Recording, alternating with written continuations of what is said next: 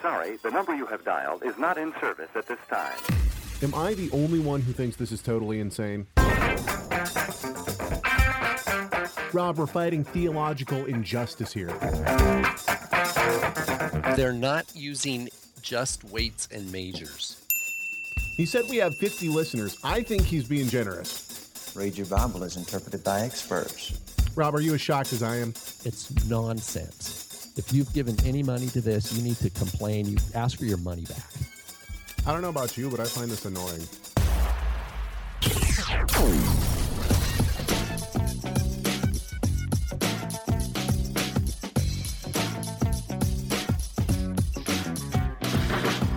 What up, and shalom. Welcome to the Rob and Caleb Show.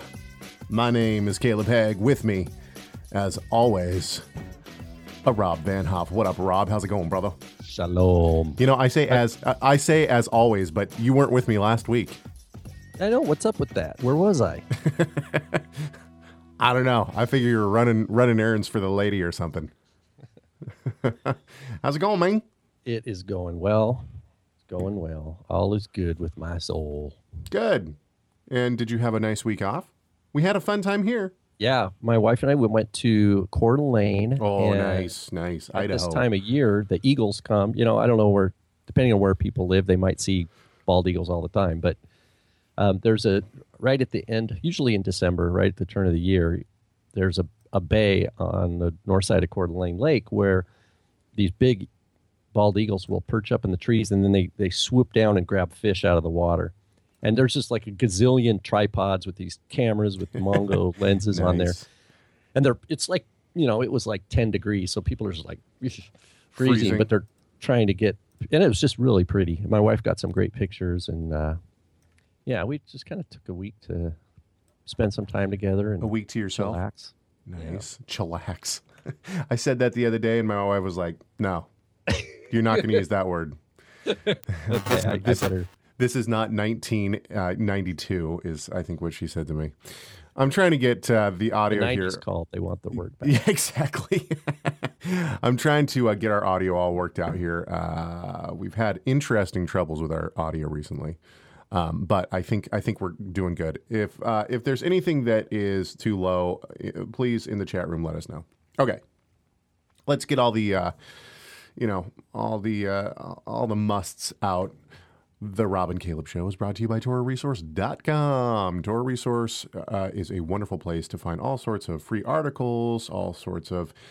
actually, we should plug this too after I'm done with this. There's going to be videos, all sorts of stuff that you can find on Torah Resource.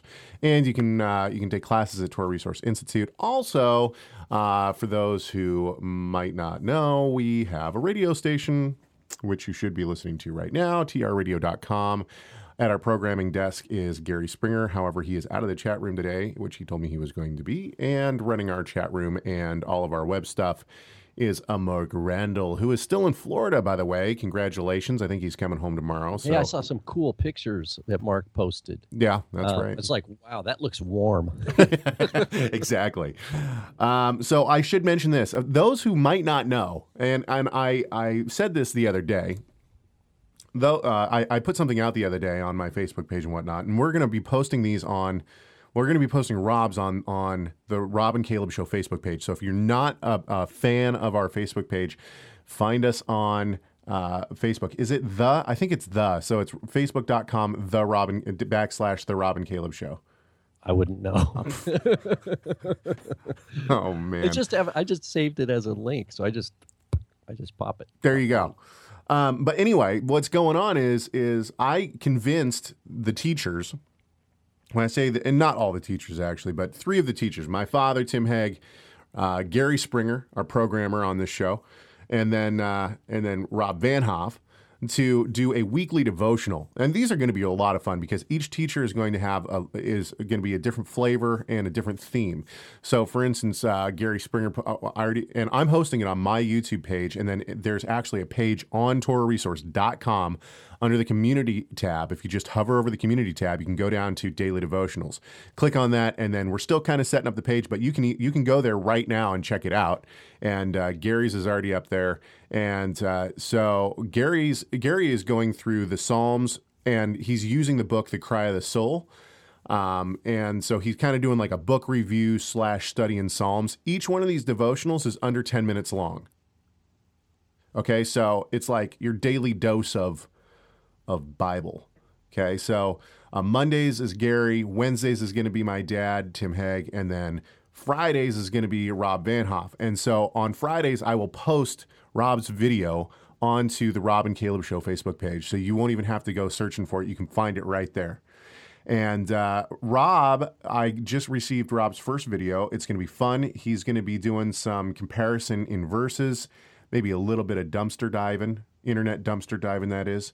And it's going to be a lot of fun. So I'm not doing one, but 3 times a week you will be able to find on TorahResource.com under that on that page, the daily devotional page. You will be able to find what is going on. You'll be sure little zip. Yeah, you'll be able to find those daily devotionals. I'm excited for it. Are you excited? I think it's awesome. I hope that people actually reply to my requests for like Bible verses and things. But yeah, it'll be fun. Yeah, and actually the people who are on, who like the Rob and Caleb Show, help Rob out because he's asking for verses, to send verses from the Apostolic Scriptures that he can compare. And basically, yeah, my initial set will be, yeah, I'm getting a weird sound, Caleb. Yeah, I know, I don't. Anyway, yeah, I've got a website that you're basically seeing my screen. And we go to a website that has a bunch of different Hebrew translations of the Apostolic Scriptures. And what I'll be doing is showing people kind of how to navigate that website. I just learned of this website myself. And if they have particular verses they want me to discuss and they want to look at the different way it's been rendered into Hebrew, I want to spend as much time doing that as people have verses for. But yeah, so it's time for Rob's Gematria, which is today is show what? 10? Brought to you by the number 107. 107. Hang on just a sec. Let's cue theme music. It's Rob's Gematria. Go for it. Today's number is 107, show 107. And I have 4 Hebrew phrases, I think, that might be some sort of a sign for us as to how the tone of our show will go today. The first is Magen David, the shield of David. Ah, the shield of David, yes. Yeah, without the yod. So it's David, Dalet, Vav, Dalet. And then Milah Tova, which is a good word. B'nai Adam, sons of Adam. Yes. And we're going to talk about B'nai Noach. So anyway, B'nai Adam. And then my favorite maybe is Koach HaChaim, the power of life, the strength of life. All right. So That's the strength of our life, or those who are disciples, born again, new creations in Messiah Yeshua. He is our strength and our song. So I like that one too. So I think we should have some kind of a disclaimer for our Gematria, because if the intro music doesn't embed the disclaimer, then I don't know what will. Okay, enough playing around. Let's get to it. Let's get to the meat of it. Oh, wait a minute. What? Wait a minute. We have another mystical insight from one of our listeners, Mr. Adam S. from the state of MT. He says, Show 107 will air on TR Radio on January 7th, 107. Ooh. That changed everything. Oh, man. I wonder if, what's going to happen? I don't know. The stock market will crash. Just tell me what to do. I'll do it. I'm ready. How much money do you want? Okay. So here we go. Let's get to the meat of it. So the show today, about what, December 3rd, I think it was. All of a sudden, my personal Facebook feed just blew up. And I'm not just talking about people like my Christian friends or anything. I'm talking about like people in my community, people that are good friends of mine who are one Torah, theologically sound. Okay. Oh, the rapture's going to happen tomorrow because our show is 107. Okay, anyway.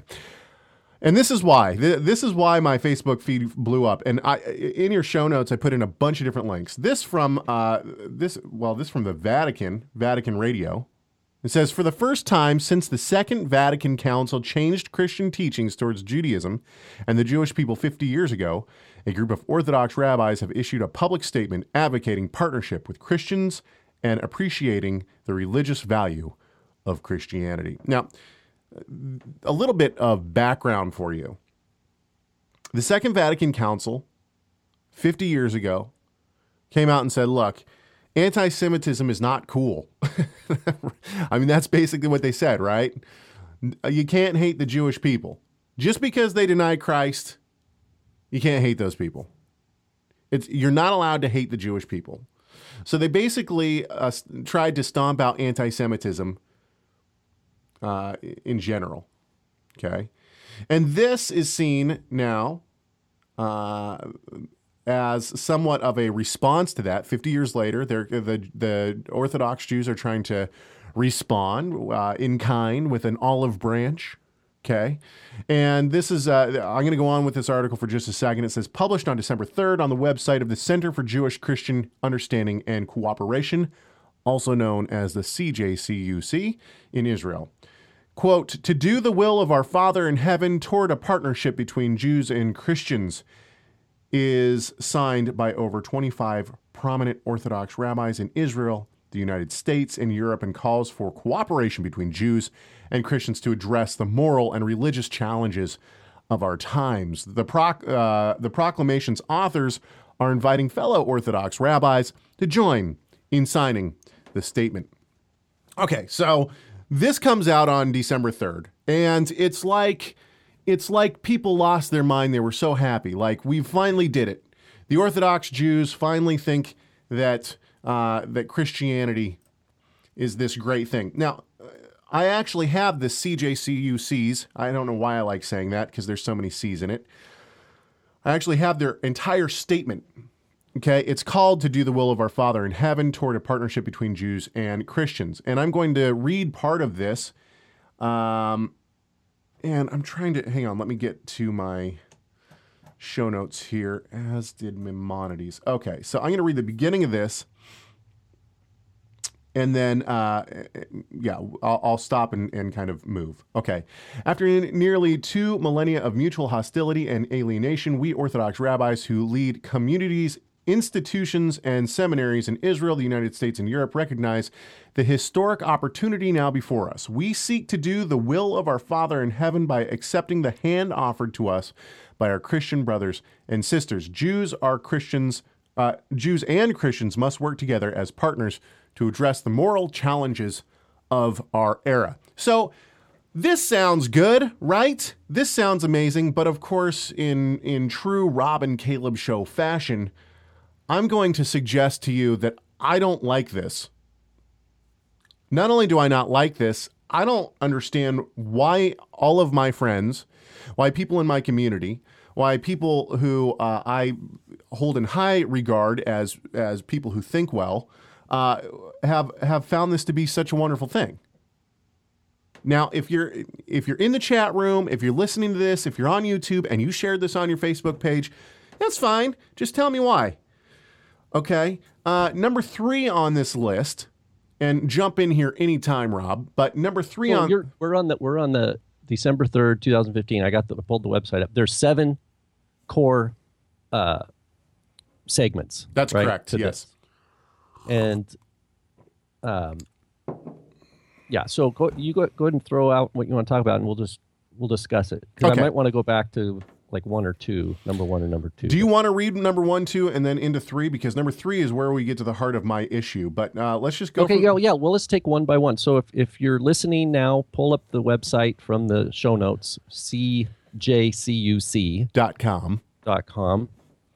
It's called the Orthodox Rabbinic Statement on Christianity. That, in a way, we're getting into the area of what we call heresiology. What we're defining what is Orthodox and what is not.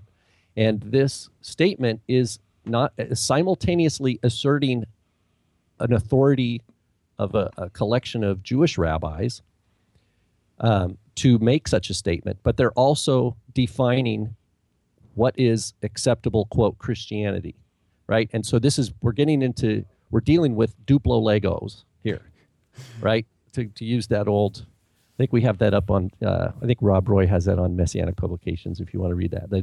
It's just a simple analogy of the Duplo Lego. What they're doing is we're asserting a certain kind of Duplo Lego, which ends up being really the Catholic Church. And that's and you're jumping ahead now, but that's... Okay, sorry, well, let's go here. So number one, the Shoah ended 70 years ago. It was the warped climax to centuries of disrespect, oppression, and rejection of Jews, and the consequent enmity that developed between Jews and Christians.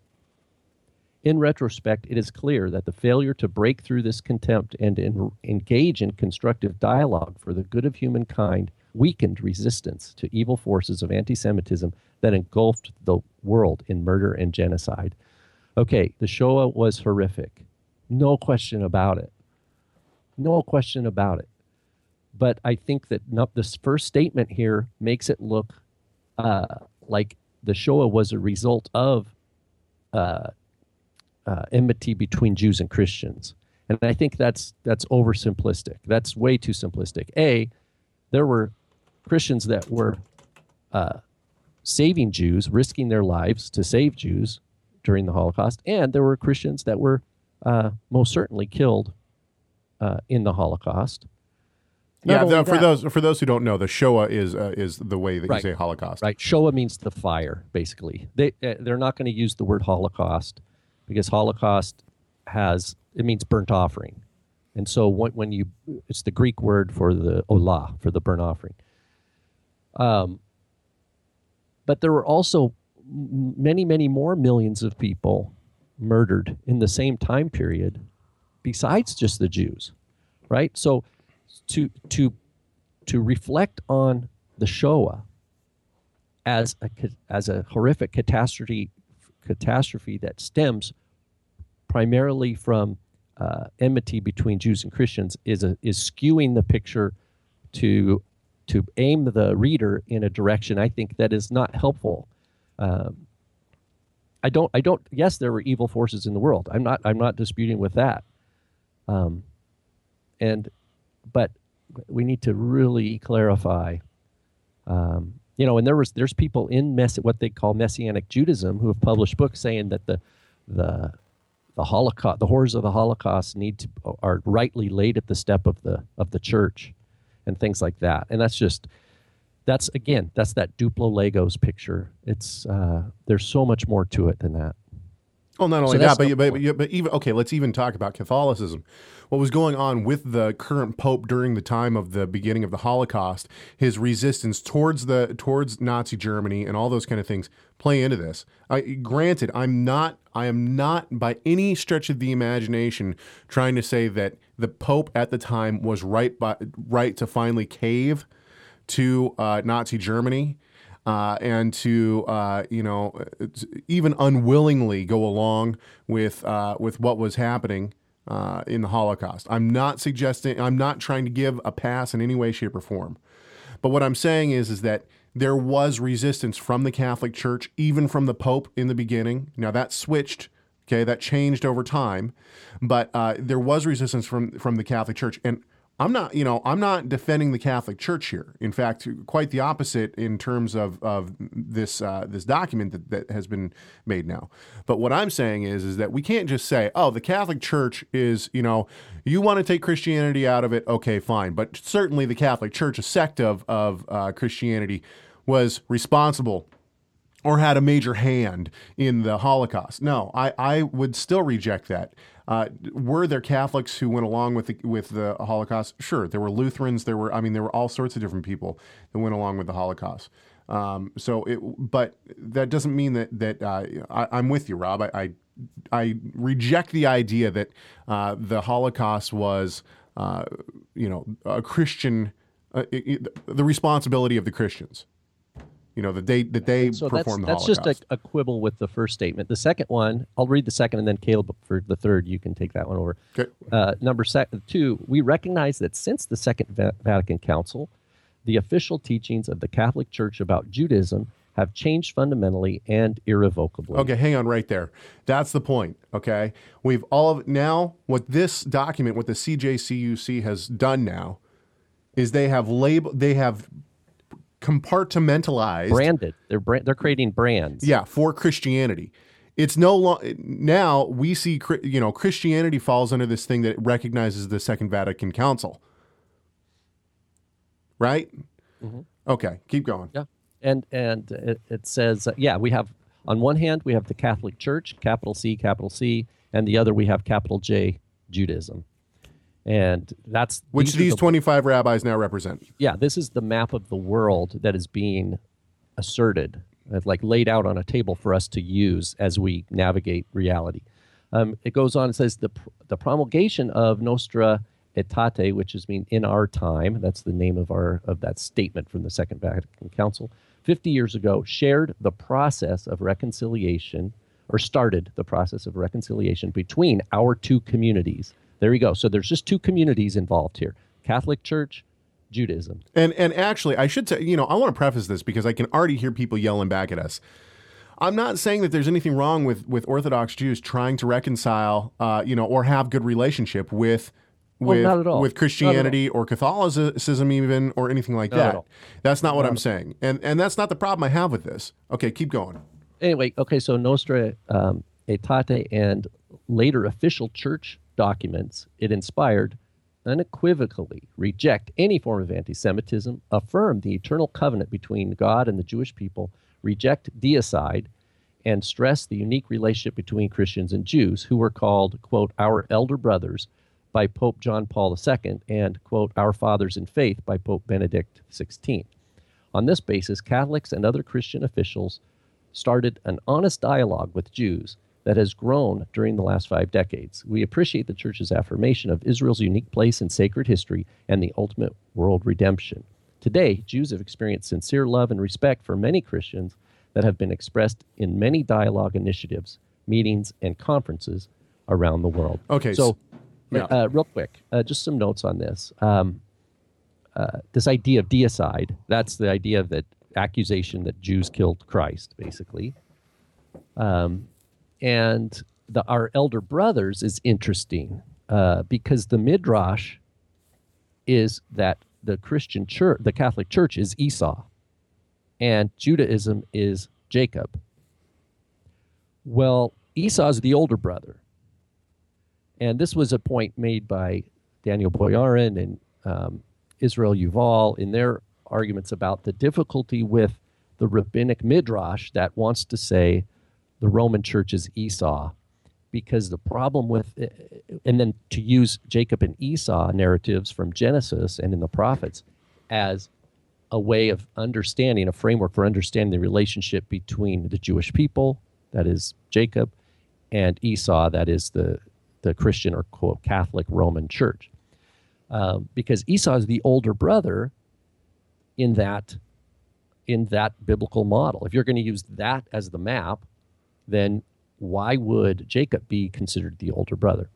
And some of those Jewish scholars, like Boyarin and Yuval, have suggested it's because the rabbis know that their religion that they're inventing is, in fact, newer than the faith based in Messiah Yeshua. So now that's a little, footnote on this issue. But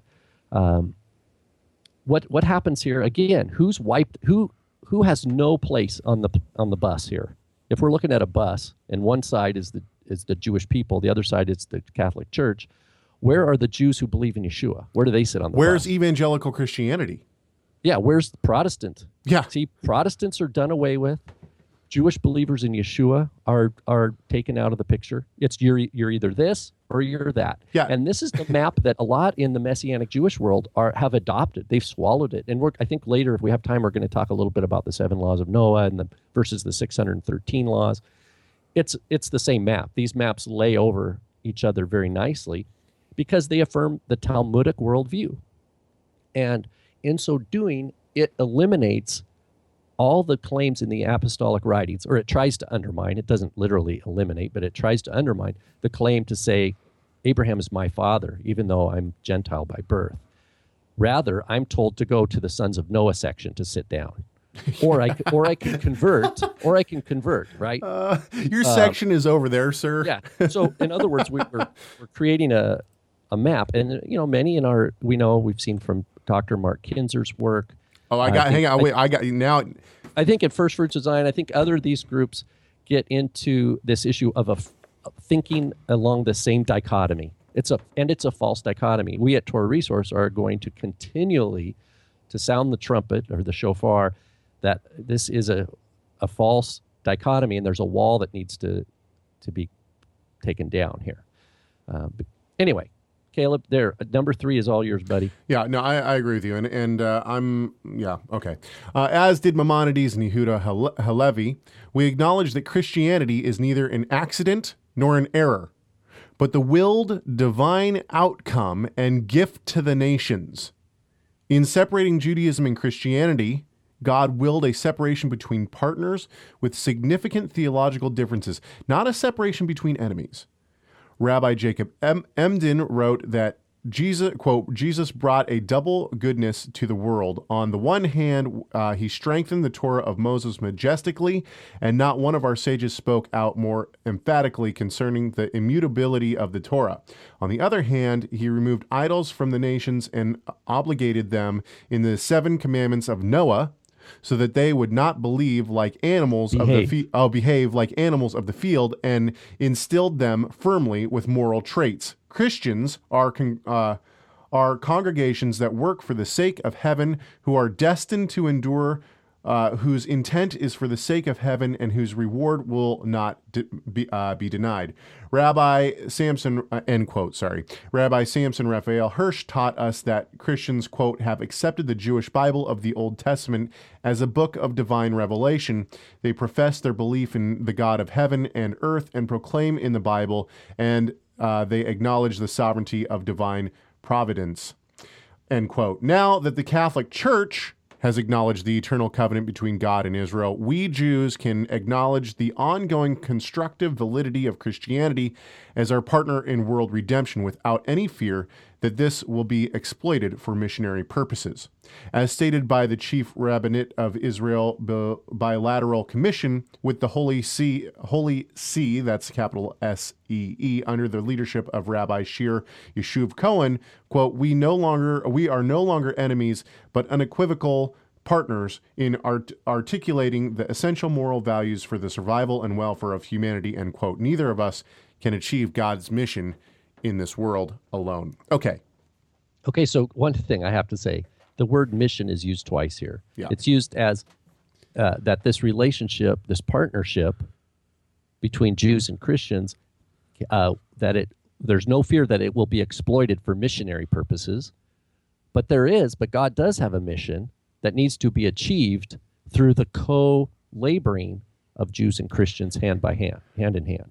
Okay, so what is very interesting about this? Now, Rob just mentioned Mark Kinzer. Okay, I went to a session at the SBL by Kinzer that Kinzer was in. He basically is a bigwig in the UMJC. Him and Rudolph both. Now, Rudolph, once again, I've said this so many times on this show, but every time I got to say it again. Rudolph is just a sweetheart. Him and I disagree adamantly on some very core issues. However, I love seeing that guy. He's such a nice guy.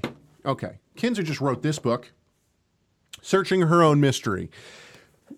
One of the reasons that this whole thing is very, not concerning, but I don't know, vexing to me, I guess. And, I don't, just because people shared it doesn't mean that they agree with it. It's an interesting thing that has happened here in this statement by these Orthodox Jews. But one thing that's happening within Messianic Judaism, quote, Messianic Judaism, whatever brand you want to call that, and maybe I should just be more specific. One thing that's happening within the UMJC, the MJAA, the IAMCS, is Kinzer is pushing this new ideology. And that is this. The Jews were given the Torah. You have the Torah with all of its Jewish attributes, things that were given to ethnic Israel, ethnic descendants from Jacob. These are things like kosher, the Sabbath, the festivals, tzitzit, mezuzahs. These things, in his mind, this is not me obviously, but in his mind, these things are identity markers for Jews, for ethnic Israel. And when I say ethnic, I mean descended from Jacob, Israel, okay? The other Israel, those who are grafted in, the Gentiles, those things, according to Kinzer, are not for the non-ethnic Israel, but they're reserved for ethnic Israel. So these Gentiles, they come to a faith in the Messiah. Now, according to Kinzer, are they part of the same house? Yes, they are. Are they part of the same saving grace of the Messiah Yeshua? Yes, they are. Is Abraham their father? Yes, but it's kind of like being adopted into a house, and the house is a duplex. You have your naturally born people on the top level, okay, closer to God. They have the bloodline. We're going to put them on the top level of the duplex, okay? And then on the bottom floor of the duplex is going to be your grafted in Gentiles. So what does Kinzer argue in this book? He argues that he argues that the Catholic Church, not Protestant, not evangelical, the Catholic Church is God's plan for the Gentiles.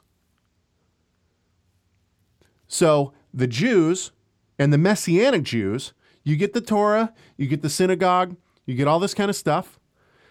And then the Gentiles, you need to be in the Catholic Church.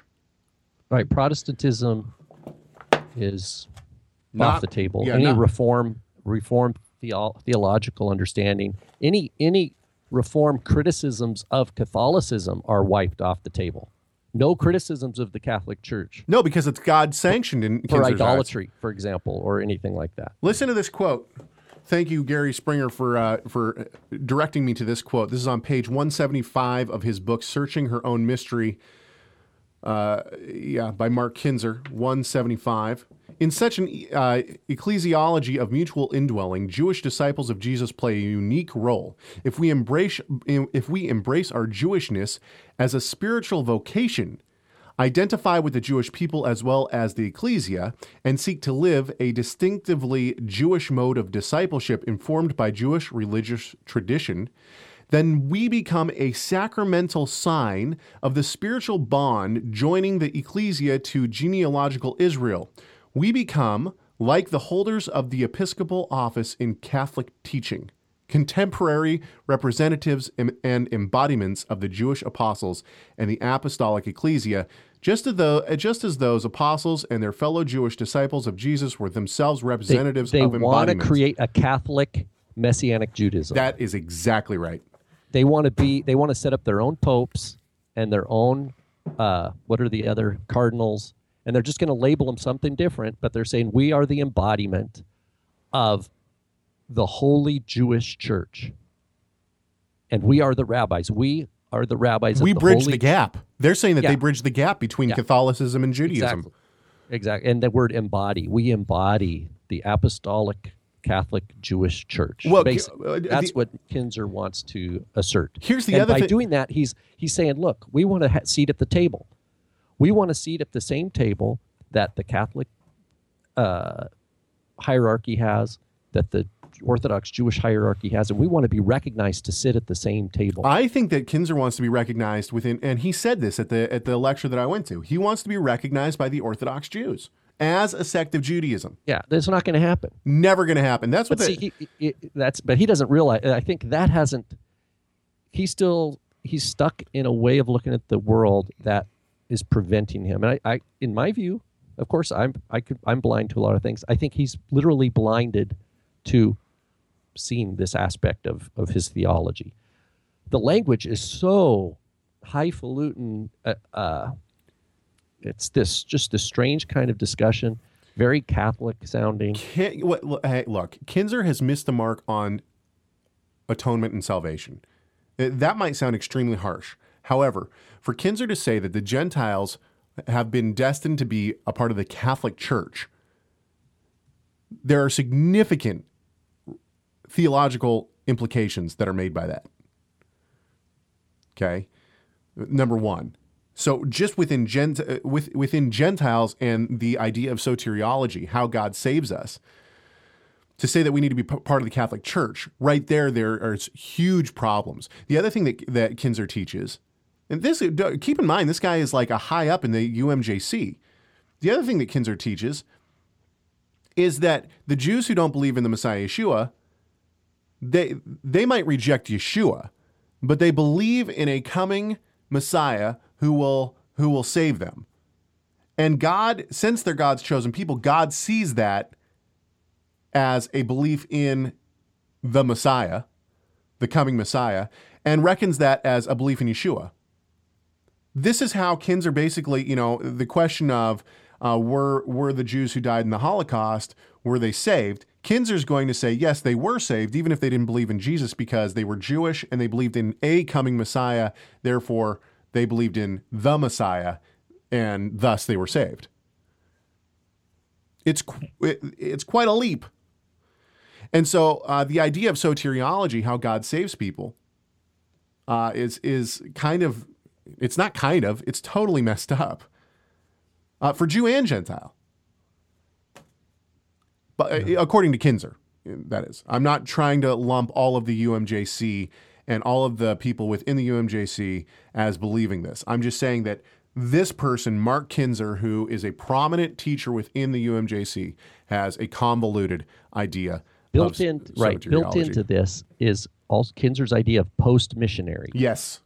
And what this means is, like this last statement here at the end of number 3, as stated by the chief rabbinate of Israel's bilateral commission with the Holy See, that is partnership with the Catholic Church, which I think under the leadership of Rabbi Shir Yashuv Kohen, we are no longer enemies. What this is a shield. It says, you will no longer tell us. Part of the agreement here is that you're not going to tell us that Yeshua is the Messiah, that we need to have new life in Yeshua to have eternal life. You're going to stop beating that drum. Otherwise, this commission is over. Do you see what I mean? That's the undercurrent here, is that you're going to be good Christians. We're going to be good Jews. We're going to keep that separate, and you Christians aren't going to tell us that we need Yeshua for salvation. Oh, because if you do, you're going to be kicked off the bus. Okay, so the other thing that I wanted to touch on here is, they bring up the Noahide laws. Where was that? Well, he quotes Rabbi Jacob Emden from the 1700s. Yeah, on the other hand, he removed idols from the nations and obligated them in the 7 commandments of Noah so that they would not behave like animals of the field. And they mentioned this. There's a whole book on this. There is. Later on in this document, they once again talk about the 7 laws of Noah.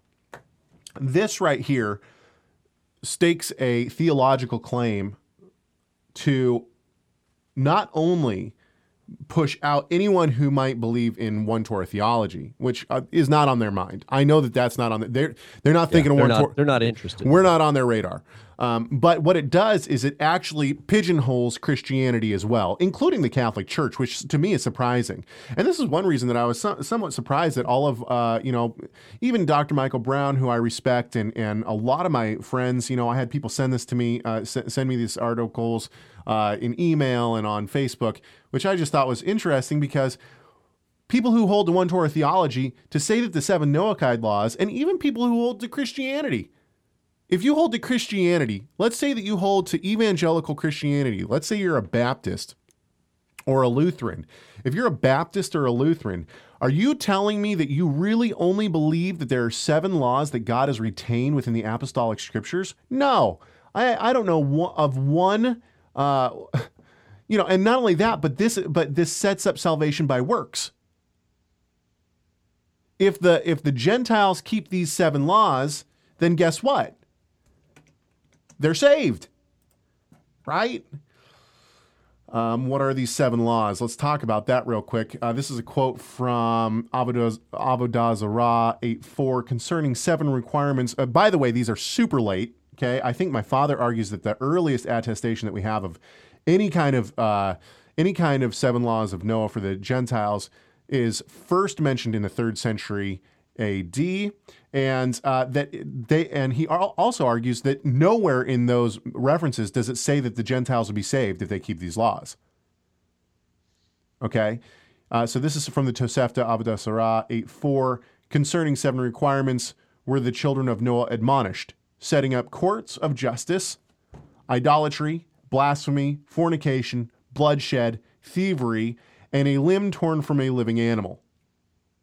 Okay, and this list, you can read my father's in your show notes. You can find my father's article that he his paper that he read at the ETS on the 7 Noahide laws. It's called "Do the 7 Go to Heaven?"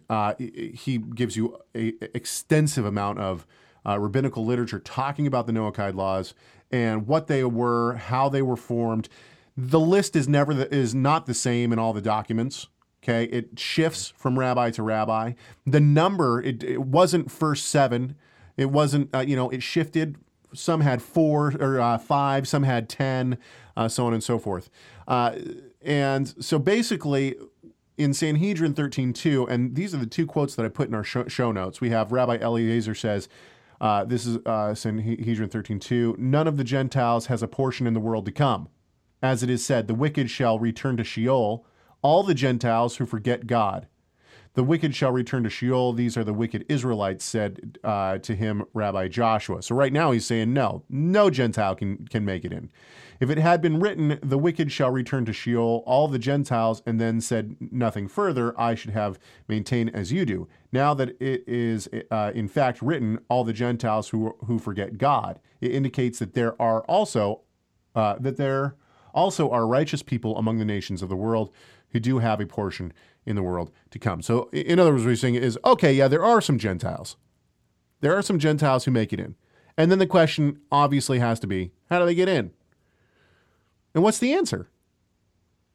The answer is, from the rabbis, the answer is, well, there's these 7 laws. So so now what we're saying for Messianic Jews, for Christians who are not Catholic, okay, even for the Catholics, what these rabbis have now said in this document is, look, you want to get to heaven? We got a way for you. Our rabbis set it up for you. God set it up for you. You have to do salvation by works, and it's these 7 works. Who cares about lying? Who cares about slander? Who cares about any of these things? Doesn't matter. You can do those. We expect you to do those because you act like animals of the field. Okay. Oh, and by the way, don't do Shabbat, because when a Gentile keeps a Shabbat, he's liable to the death penalty. That's a transgression. So there's a lot wrapped into this. Yeah. If you buy into the 613 versus the 7, there's a map there that we need to recognize, like Caleb, like you're pointing out in the article that Tim Haig, your dad, wrote. That explains this. He goes in to show how this was not something that was in the air in Yeshua's day. This took a long time of development. It's a post-Christian, if you want to say, it's the post-emergence of the apostles preaching the gospel throughout the world. It's coming after that was already being spread, the gospel being spread in Israel and out to the nations. So it's in the wake of the preaching of the gospel. And so we have to realize that rabbinic efforts to try to tell a story that it's older than what it is, we need to recognize that as disingenuous. And that's an attempt to skew the scales. And we need to protect against that. Just as we don't want to be the people who are tipping the scales, and we're not. How are we going to benefit Messiah's kingdom if we're acting deceitfully, right? So in the same way, we're going to not let somebody else do the same thing. And so this idea of an oral Torah that goes all the way back to Moses at Mount Sinai, that the rabbis preserve throughout every generation, that's what we call a myth. It's a myth of origin. It's a story they tell about their traditions to give it legitimation. No different than in the Catholic Church. Well, actually not. I don't know so much as even in the Orthodox, because we have Orthodox Christianity. I know that there's some friends of ours who converted to Orthodox Christianity, shared with me a website of I think one of the guys that influenced them was a Jew who had originally, he's a Jew and now he's like a father in the Eastern Orthodox Church. He read the Orthodox Christian stories about how they hold the true oral teaching of Yeshua. They keep the true way to understand the apostolic writings, and apart from their authority, you're gonna misunderstand it. It's the same story. It's the same story. You just changed the names have been changed, but it's the same picture. It's that we're the in group. You need to do things our way, according to our tradition, in order to be recognized as acceptable. And this is what's being destroyed. These are the walls that are being destroyed by the gospel. We're mandated by our master, our savior, Yeshua, is to discern between traditions of men and the word of God. That's the power of the Reformation, right? And what's happening here when we see the building up of these two institutions, Orthodox Judaism and the Catholic Church, and then this other group trying to get the seat at the table. We are the institution that bridges these two. They're all building on the wrong map, according to the wrong map. It is attempting to silence the prophetic voice that is the core of the Reformation. Well, there's more to it than just that too. And look, I'm not saying that if you shared this, you've done something wrong or anything like that. What I'm saying is that and once again, I think that the want to try to reconcile differences between the Catholic Church and big C, capital C, Catholic Church and Orthodox Judaism, I think that that's a worthy thing. I don't have a problem with that. And I think it's interesting that the Catholic Church has accepted this, though. They've accepted. Is the Catholic Church really going to say, yes, we believe that 7 laws save you? Now, granted, the Catholic Church seems to teach a salvation by works, but the works are not necessarily the 7 laws of Noah. So it surprises me that right. Well, here's another issue. They quote Maimonides, right, in one of these. Well, if you go to Maimonides, to his laws of kings and the Halakha of kings, he talks about the Gentiles. It says they are not permitted to innovate religion, l'chadesh dat, which means to innovate religion or to do commandments according to their own knowledge. That, in other words, if they do so, like if they do keep the Sabbath or innovate any matter, that they are liable for punishment. So this idea of innovating religion, well, how do you explain the difference between the 7 laws of Noah, as they are codified in the Babylonian Talmud, with the Catholic Church, and you see all the things that have been added, all the things that are way beyond that? It's problematic. So these Orthodox Jewish rabbis themselves are being selective with their own tradition. Of course. In order to make this happen. I bet we could, for every one of these rabbis, we could probably find 10 more that are totally anti this statement. So that's the other thing. We don't want to take for granted or presuppose that this represents a monolith. Oh, look what Orthodox Judaism is doing now. Yeah. They're finally recognizing that Yeshua has some kind of kosher voice in the world for the Gentiles. That's what the headline sounds like. But when we look underneath, we need to really be careful here. Okay, so there's other issues that we have to look at with the Noahide laws. I'm not suggesting that these rabbis are the only people who have brought the Noahide laws into theological matters. In fact, I would say that Christianity, I got to be very careful. A significant amount of evangelical Christian scholars, as well as Protestant scholars, and so on and so forth, have actually taken up the Noahide laws, and it is a very prominent view. Now, I'm not saying that they believe that the Noahide laws, in some way save you, as does the Orthodox Jewish view, at least as it seems to me that the Orthodox Jewish view has taken, that if the Gentiles keep these 7 laws, all of a sudden they have a place in the world to come. Rather, it seems that a lot of evangelical scholars have taken up the position that God sanctifies. Okay, so justified through faith alone, but God's sanctification somehow comes through the Noahide laws. And last week, while Rob was gone, I had Dr. Craig Keener on. I referenced his massive work on the book of Acts. Those who are in the chat room right now, you can't see this. This is just one volume, one of 4 volumes. This volume right here, just to give you an idea, is over 1,000 pages. It's huge, okay? And he talks about Acts 15 in this volume. And he takes the position that Acts 15 and the Jerusalem Council and the 4 laws that are given to the Gentiles are, in fact, an early version of the Noahide laws. He is not the only scholar to take this view. In fact, this is probably one of the most prominent views on Acts 15. Listen to what he says about the Noahide laws here.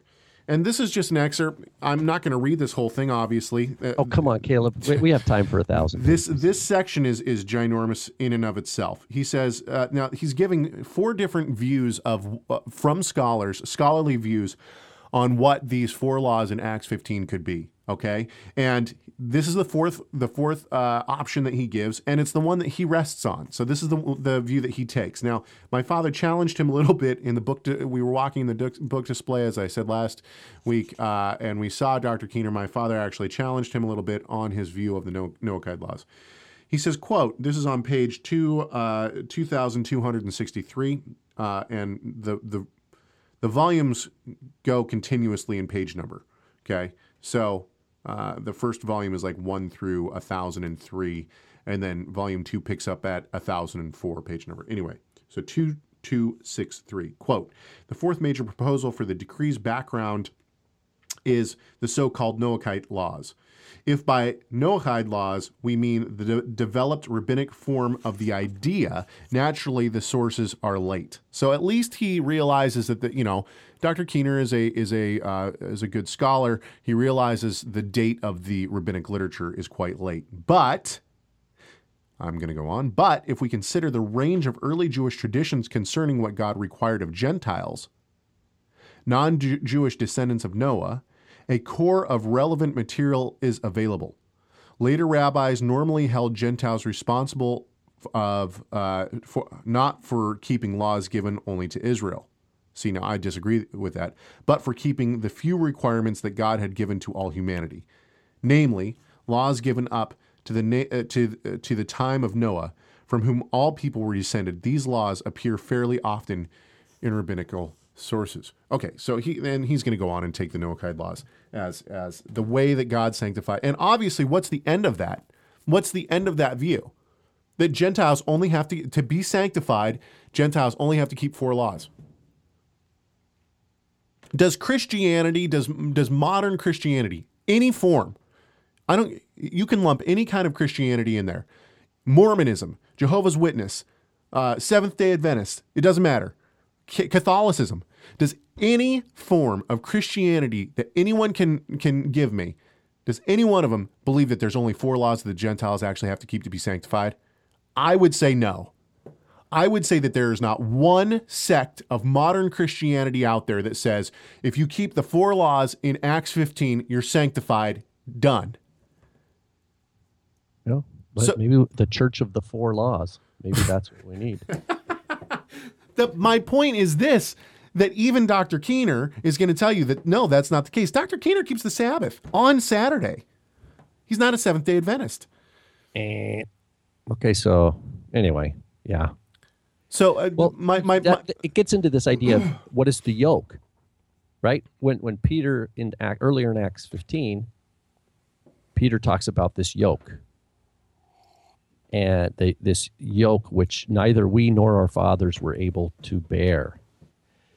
Some take that yoke to be the Torah of Moses. Some of those in the Messianic Jewish thing say that it's pointing to Gentiles who, we can't ask Gentiles to keep the Torah because it's difficult enough for us to do it. So why would we ask Gentiles also?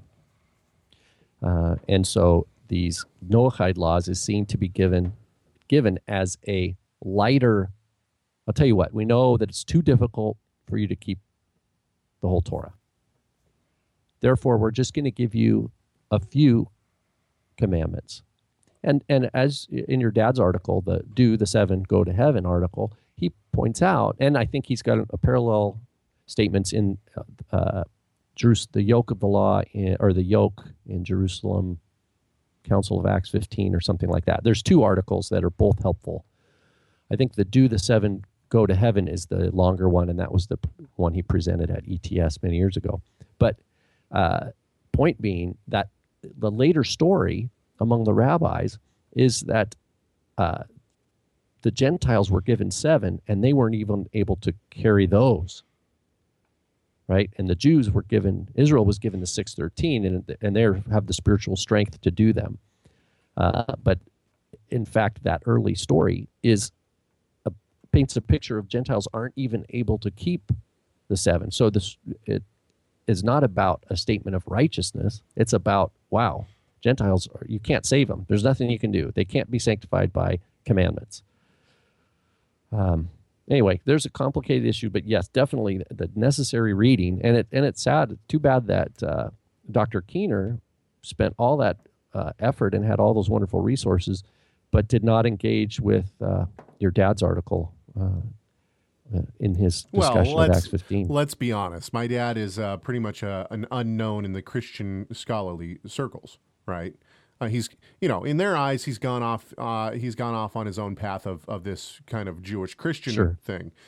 So, I would say that he's not referenced in those kind of circles, but perhaps he should be. So anyway, maybe this is a total rabbit trail here, but one of the things that I would say about this article is, I was telling my dad today, it seems like all the guys who teach two-house theology say that they're not two-house. I wonder if that's just because two-house theology has become like a bad word almost. Like, you're two-house? Oh. But there's a number of guys that I've talked to recently who say, I'm not two-house. I'm not two-house.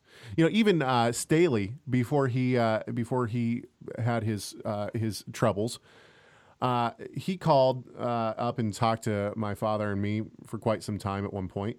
And Staley said he was not two-house as well. And then he came out with his teaching on two-house. And basically, came out as a two-houser.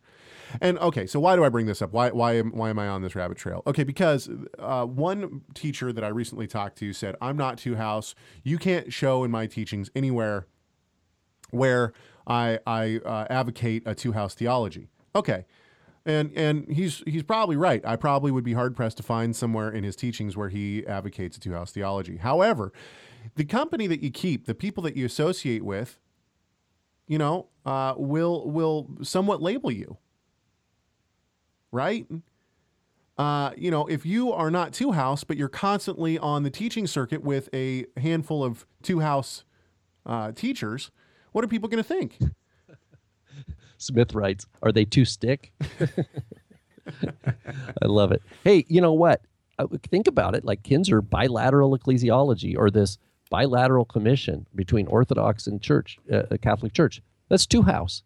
Now, all you're doing is you're just changing it. Well, we're not going to call, it's not Judah or Yehudah and Ephraim. It's not Judah and Ephraim. It's Jacob and Esau. Yeah. But it's still two house. You stay in your house.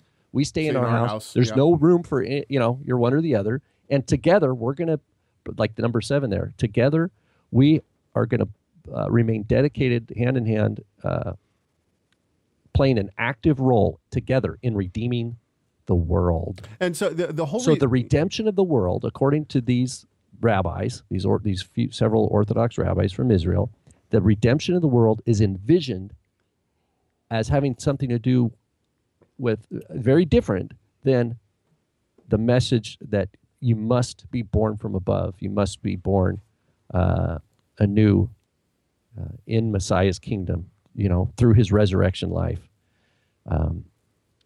It's something other than that. So they're casting a vision of redemption of the world that has elbowed out the core assertions of the gospel. Well, and here's the other thing is that I guess the reason I bring up the whole guilty by association reference and the two, my story of Two House is because if I were going to share this, I don't think that there's anything wrong with sharing articles like this. I honestly don't. But if I was going to share this on my Facebook page, I would say interesting that that these Orthodox Jews are trying to reconcile with Catholicism. However, I'd have to what I wouldn't want to happen is for someone, I have a lot of friends on my Facebook page who aren't believers, who are friends of my wife or family of my wife, or friends of mine that I grew up with that are not believers. I wouldn't want people to think, oh, Caleb thinks that this is, that this applies to Caleb. Because it doesn't, does it? I mean, I would think of Catholicism basically as, it would be like if the Orthodox Jews said, we have a new friendship with Buddha, with the Buddhists. If I shared that, would people think that I was a Buddhist? Probably not. But, and that's because Protestantism grew out of Catholicism. Okay, I get it. But I see Catholicism as a religion that is not what is taught in the Bible. Right? Yeah, that's why they both need it. It's like neither rabbinic Orthodox Judaism and Catholicism are biblical, are based on biblical theology. So they're both like, okay, you build your sandcastle. We'll build our sandcastle. Yeah. We'll protect the water as best we can for breaking down either one of our sandcastles, and then we'll just play king of the castle, and you don't come in our territory, and we'll kind of meet halfway at times and talk about how we're going to protect our two castles. Then you have the Kinzer group that's like, well, we want to build. Yeah, can I play with you guys? Can I play with you guys? The point is, they're all castles made of sand. I mean, that's our one Torah hermeneutic demands that. We're kind of, when we assert a sola scriptura hermeneutic, we have to say, hey guys, you're both building on sand. Just so you know, you might persecute us, you might marginalize us, you might say we are irrelevant, but what do you do? Before we end this discussion, I want to stress one more time, because I can already hear the comments on the YouTube page, and I can already hear the Facebook comments and everything like that. I want to be very clear. If you shared this on your Facebook page, I'm not putting you down. And if you think this is a great thing, that's fine. And I'm not saying that there isn't something great about the Catholics and a handful of Orthodox Jews trying to reconcile something. That's fine. What I'm suggesting is I don't see this as a great step in any direction for me as a believer, for Protestant or evangelical Christianity, for Messianic Judaism, or for one Torah theology. I don't think that it affects me in any way, shape, or form. And not that means that I shouldn't, say this is something that is interesting. Okay, that's fine. What I'm saying is that when we bring in things like Catholicism and the 7 Noahide laws into the conversation, this automatically excludes me from the conversation. We're no longer talking about me and my faith. We're talking about what I consider a different religion. Now, my atheist friends are going to say, no, you all believe in the same God. So this is talking about you. This does relate to you. That's why I want to distance myself, or at least give some precursors if I'm going to share something like this and say, I don't believe this. This is not the theology I hold to. So this doesn't apply to me. This might be interesting, and this might be something that I think is newsworthy, but I don't think that it's theologically applicable to me and my life and my faith. That's all I'm saying. So please don't think that I'm downing all my friends who posted this or anything like that. Your Facebook page is up to you. You can post what you want on it. So go for it. Okay. Anything else? Is there anything else that you want to talk about, Rob? No, I think hopefully we represented this document accurately in terms of what it's trying to say, and we also hopefully gave a clear, articulation of our difficulties with it and why we think that people should not take it for as if this is some major movement or step forward. I think if it's a little tiny step forward in dialogue of Orthodox Jews dealing with Christian world, but if it's just Catholics are dealing with, sadly they're not hearing the voice of the Reformation. Do you think that the criticisms of the Catholic? Okay, let's give a little bit of let me play devil's advocate, or maybe not devil's advocate. Let me play the advocate from the evangelical Christian. So these Orthodox Jews have recognized Catholicism in some way, shape, or form. Doesn't that open the door for dialogue for the Protestants and the evangelicals? Could that be the argument that could be used? No, I'll see it. I'll believe it when I see it, I suppose. And I think the one answer or the one response that I would have is that the Protestant Reformation was a huge, and I mean huge, world event that took place. It changed the course of history for the world. Yet here we are, 600 years later, 500 years later, and the Orthodox Jews, quote unquote, at least these 25 or so Orthodox Jews, still are not dealing with evangelical Protestant Christianity. They're still only dealing with the Catholic Church, which means that they have still yet to recognize the historical event that was the Reformation. And I think that's what you were basically saying, Rob. Yeah? Yeah. Okay. Well, good topic. Yeah, I think that this was a good one. Go ahead and write us if you want to. It's chegg@torahresource.com. It's rvanhoff@torahresource.com. Hey, please don't forget to check our Facebook page, like our Facebook page, because you're going to be seeing Rob Van Hoff's weekly devotionals every Friday up there. That's going to be fun. I'm excited for it. The first one goes up this Friday. So be a part of it. Share it a lot on your Facebook page so that we can get some more exposure. And we sure appreciate everyone in the chat room joining us and being with us. And join us next week. I don't know what in the world we're going to talk about, but we're going to try to find something to talk about that will not only be interesting to you, the audience, but will glorify our great God and Savior, Yeshua, the Messiah.